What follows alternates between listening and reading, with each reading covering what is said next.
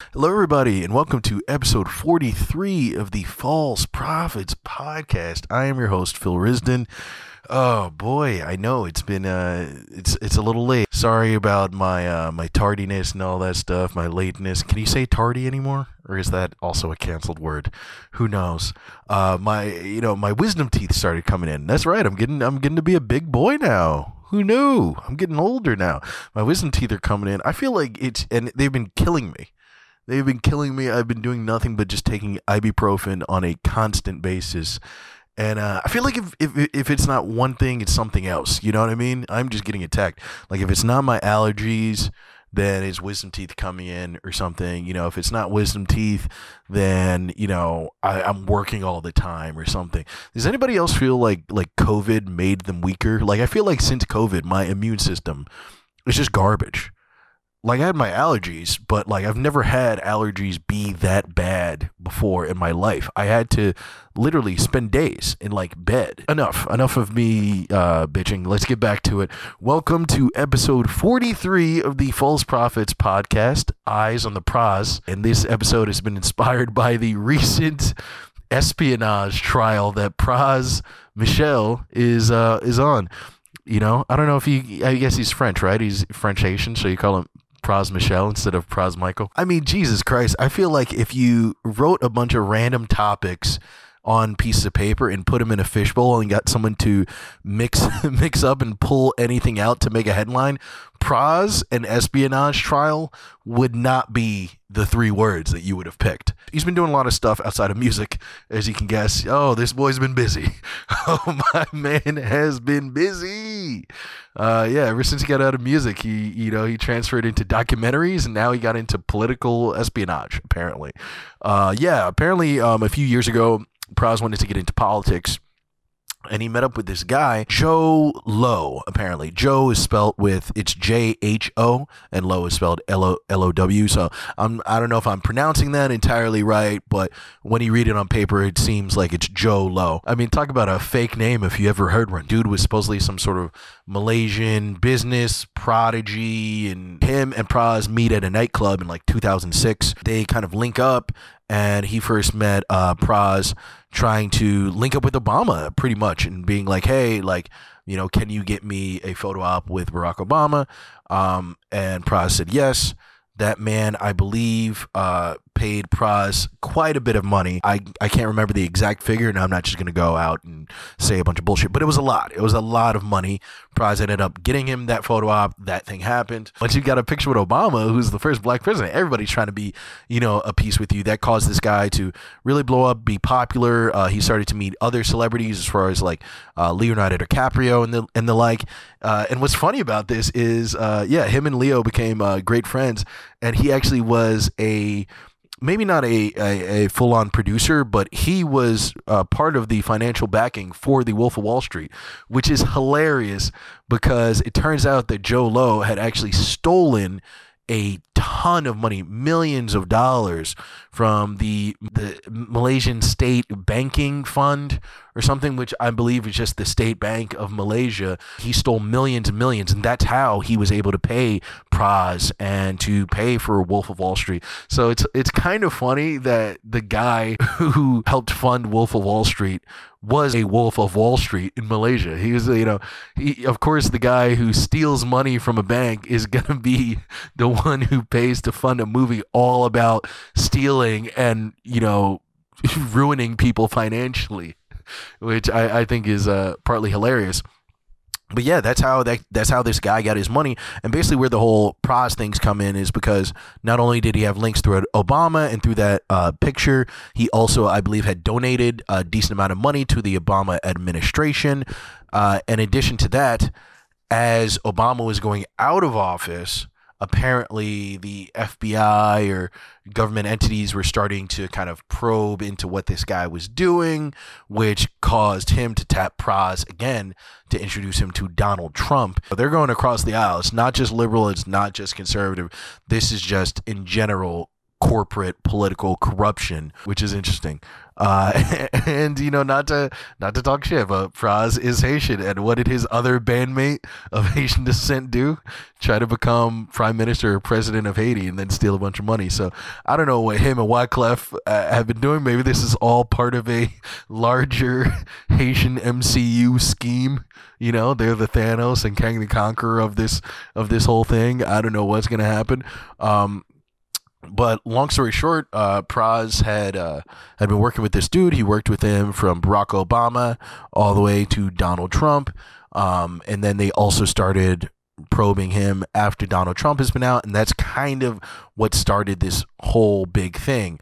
On top of that, once Donald Trump was done, I believe there had been a Chinese billionaire plus a couple of other Americans being essentially held hostage by the Chinese government, and I guess trying to get answers about this Joe Low guy, because he has problems internationally. It's not just the U.S., it's multiple places. It's Malaysia, but other places are also looking for him. The Asian community is looking for him as well, which sparked issues, and that's what caused Pras to actually reach out to the FBI and be like, hey, I'm way over my head, and now China is involved because of this guy that I have been involved in, and that's what caused him to be an FBI informant.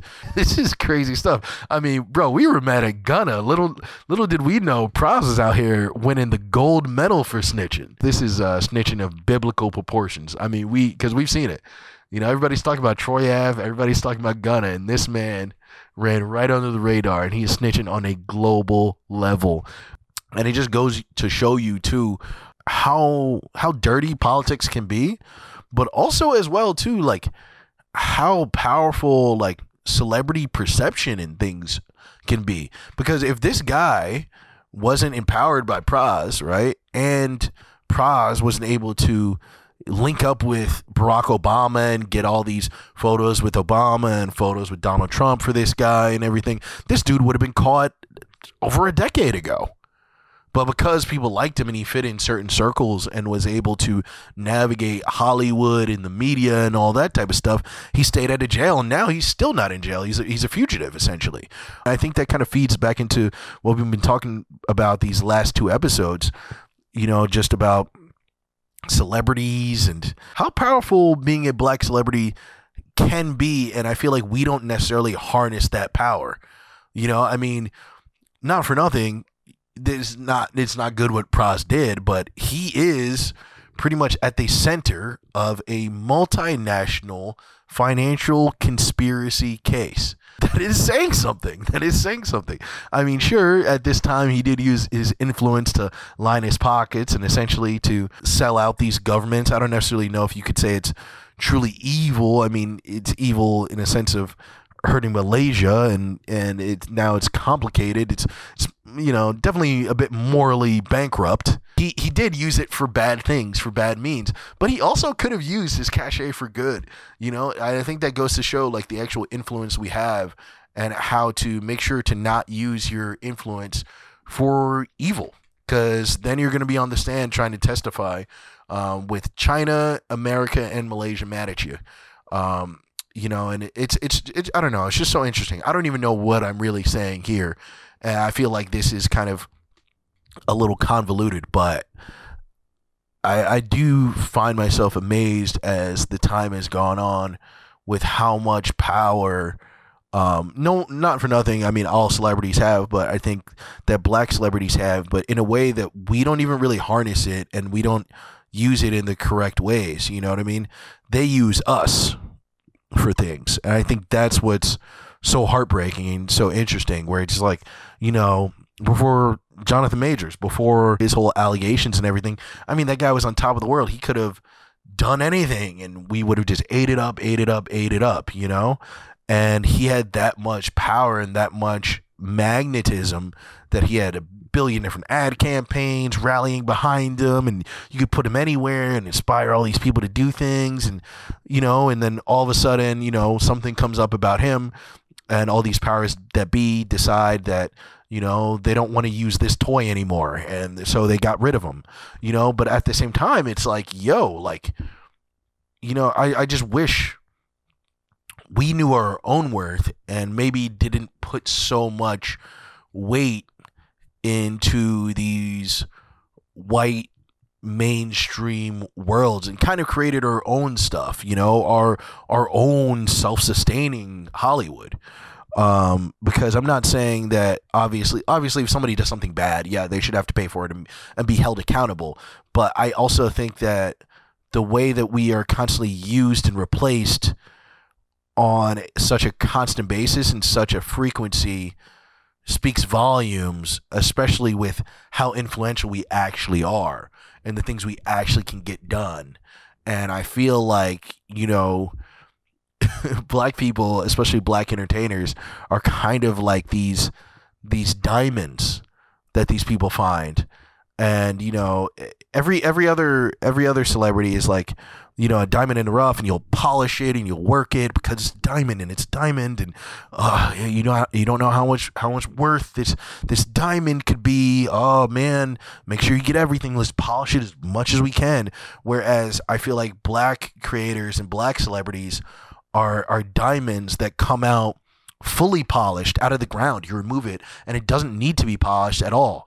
But as soon as these white miners drop it on the floor for a second and get one scuff, they throw it in the trash and they think that it's worthless. Whereas all the other diamonds that they find, they put so much work in to equal what we already were, and it's just kind of a shame. It's just kind of a shame. And it shows how replaceable we are, even though we contribute so much to what all of this is. And it's really disheartening. I mean, right now, shout out to Jamie Foxx, who is right now, I believe, I won't say in critical condition, but he has suffered a stroke, which is, number one, terrifying, considering the fact that Jamie Foxx is a very good looking and very fit guy, and you would not think he'd be the person who was up next on the chopping block for having a stroke. Jamie Foxx for having a stroke.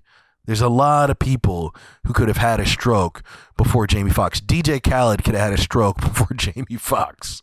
Okay? Not wishing anything on DJ Khaled, but you know what I mean. Like, bro, this guy, he looked to be in peak physical condition to me, and now he's out of commission in the hospital. And what's even more sad and disheartening about it is the fact that he apparently was filming something and they only had 1 week left to film for this thing before it was finally done. And they're not waiting for him to recover. They just got a stunt double and put him in there.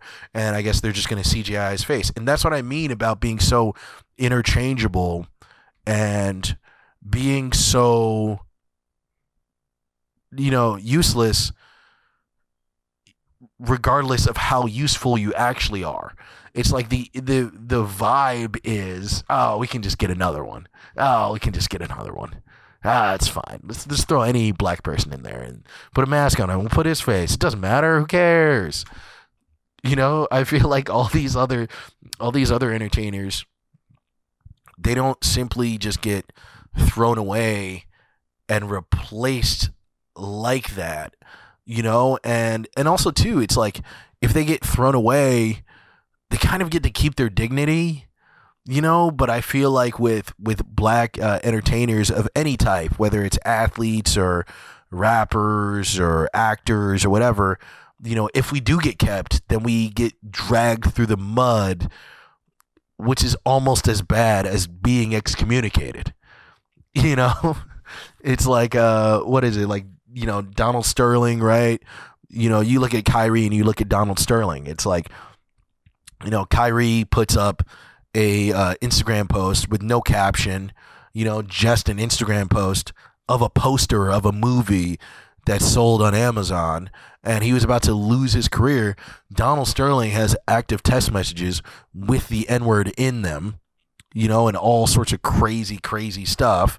And sure, he gets his stuff taken away, but they didn't make him go through a whole thing where now he has to donate to all these black people. He has to apologize 4 different times to black people and all that stuff. And that's what I mean. It's like, even with black people, they'll let you stay, but they have to break you first. if they do, that's even if they do let you stay. And it's just a shame, you know. I feel like mainstream media and just mainstream society, and when I say mainstream society, I don't mean just white society. I mean every other race of people aside from black people treat black people as if they're these dispensable things, and you can always just get another one. And Jamie Foxx and, you know, Jamie Foxx and, you know, all that stuff, and how used he's being right now is a perfect and utter example about it. Even Don Lemon, right now we're hearing about possibly Don Lemon being fired. Actually, not possibly fired. He has been fired from CNN after 17 years of work there. And apparently it's because he said something on air back in February about women that people took as like sexist. There was some presidential candidate who was going to run for president. I believe she's Republican or something. He said that she's past her prime and that women are in their prime in their 20s and 30s, maybe their 40s, but that's it. You know, which obviously I would take as more of a joke, although it's inappropriate to even joke about that. But they got rid of him. Why would you get rid of him now? It's April. You know, do you think they're afraid to get rid of him on Black History Month? Maybe he just felt like a Super Saiyan nigga that day. Maybe he just felt like he could take it to the next level. He could go KO Ken and just go wild, and they weren't going to do shit because they couldn't fire a black person on February. That might be it. Maybe we figured it out. But I feel like that's such a disrespectful thing, especially because they just randomly put out a statement and didn't even tell him directly. They just let him find out that he was now gone. And again, it's this interchangeability, this constant vibe of like, count your days. No matter how good you are, just know that you're just lucky to be here. And we could get rid of you at any point. It's just like, fuck you, dude. I'm better than half of this shit. You know, and I'm not even talking about myself personally. Although I have felt that in definitely certain circles and comedy and shit. But it's like, I think this is a thing that a lot of us feel, especially if you're someone like Don Lemon or Jamie Foxx or Jonathan Majors, somebody who's operating at the top of their field. It's like, dude, like, I'm not saying I'm a delusional fucking mad king who can treat anybody anyway, but the fact that you have all these people who have done horrible things to different people and said horrible things to different people, and they are not going through the ringer in even close to the same fashion that I am, speaks volumes. You know, and yeah, so I just want to say, you know, shout out to those guys, man. Shout out to those guys, because this shit is tough, man. This shit is tough. On a better note, the final ending of Snowfall, the series finale of Snowfall finally came out. I finally watched it, and I finally have something to say. And what I will say is, I loved it. I loved it. I hated it, but I loved it. Does that make sense? I hated it in the sense that I followed Franklin Saint and this character around for so long. I have essentially been in love with his character and the portrayal of this character. And, you know, everybody loves, you know, when it comes to like a crime drama, you know, about a kingpin or something, everybody loves the main character. You love the Walter White. You love the ghosts. You know what I mean? You love the Marlo Stanfields. You know, you love all that type of shit. That's the type of dude you're into. You know, you love the Thomas Shelbys. You know what I mean? They're always the one who has the plan. No matter how dark things get, no matter how bad things get, they always come out on top. And that's why watching this series finale of Franklin ending up where he did, that's why I hated it. In my bones, I hated it. And it hurt to watch. It hurt to watch. It stung. It got me so fucking angry. And especially as all the things that I've been talking about black men who are exceptional still being left to the wayside like trash, you know, it hit me right here. But as I spent more time away from it and was still thinking about it, those exact reasons why I hated it is what caused me to actually love it and truly see it as such a great finale, because it's possibly the most realistic finale I think I've ever seen out of any of these shows. Especially if you're talking about a black man at the end of the day. Because, truth be told, when you're watching these crime shows, these kingpin shows, the way they usually end is dead or in jail. It's dead or in jail, dead or in jail, dead or in jail, and it's a tough thing. It brings you on an emotional roller coaster, especially in those last episodes. And that's what I was thinking, dead or in jail. Is Franklin going to be dead or in jail or crazy? Maybe he'll be free, but he's in like Costa Rica or something and never comes back. And what happens? He's going to end up on top, and he just didn't. And I feel like that's actually the truth of a lot of the biggest hustlers that have existed. You know what I mean? I mean, how many, I didn't grow up in the hood and shit like that, but living in New York over a decade, you meet a lot of people who have hustled and done shit. And, I'm sold a thing or two, that's no longer here nor there. I'm way past that, small things, but you meet people through your tenure of doing that stuff and just knowing people in that world. And bro, there's a billion fucking Franklin Saints. Maybe not to the level that he was, where the American government is literally, feeding you this coke and you have millions upon millions upon millions of dollars. But there's always been somebody who owned the block. And there will always be another person who owns the block. That's just how it goes. And in a way, that's kind of what was so perfect about it, was showing for the first time in the visceral way, a true literal way of like a guy who got into the drug game and came out of it far worse than when he went in. Far worse. You're always seeing it as far as like some dude, maybe he loses most of the money, maybe he dies, or maybe he's in jail, and you think that's worse. But I there's something so humiliating about being free, yet still being stuck in the same neighborhood that you had ideals and ideas about being out of. And also not just being in that neighborhood, but being the lowest of the low in the community in that neighborhood. That's a real tough thing. I think in a way that ending showed you what the writer's room and what the vision of that place was. And I think it really showed you what it's like to have a top tier crime lifestyle drama written from a black perspective. Because I think, what I think it got right that all the other crime shows got wrong, and yes, I'm talking about Breaking Bad and, Peaky Blinders, which is one of my favorites and stuff. Like I said, it's always dead or in jail, or they just still keep winning, and that's what it is, right? What scares a hustler isn't being dead or being in jail. What scares a hustler is being irrelevant. And that's what happened to Franklin Saint. He is truly irrelevant. He is every hustler's worst nightmare. And I think the fact that they're able to tap into that and hurt the viewer so much, but in such a good way, while still providing the best cautionary tale ever, was just beautiful. And I hope this inspires more people to write that way and write in a way of honesty and not just satisfying the viewer. Because yes, listen, you could have wrote a finale that had fucking Franklin living in South America for the rest of his life, and I would have been satisfied, and I would have thought it was dope, and I probably would have came here and still told you how dope it was. But artistically, you'd probably be doing this story a disservice. And I think the way that they did this story was just next level, man.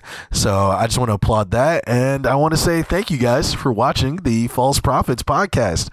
Let me know what you guys think as far as what I was saying about black people and black men especially for being replaceable and thrown around in the way that we are, dispensable, whether it's our bodies, our minds, or our art. And let me know what you guys think about Snowfall as well too. I'm interested in everybody's thoughts and comments, so please make sure to like, share, subscribe, comment, do whatever. You know, get the word out there. Let's start these conversations because I'm into this YouTube shit and I'm into you guys, man. So this has been a great community to start, and I hope that more people can get involved and we get to know each other a little bit better. Either way, that's been it. I'll see you guys later. That's been the False Prophets Podcast. I am Phil Risden. Peace.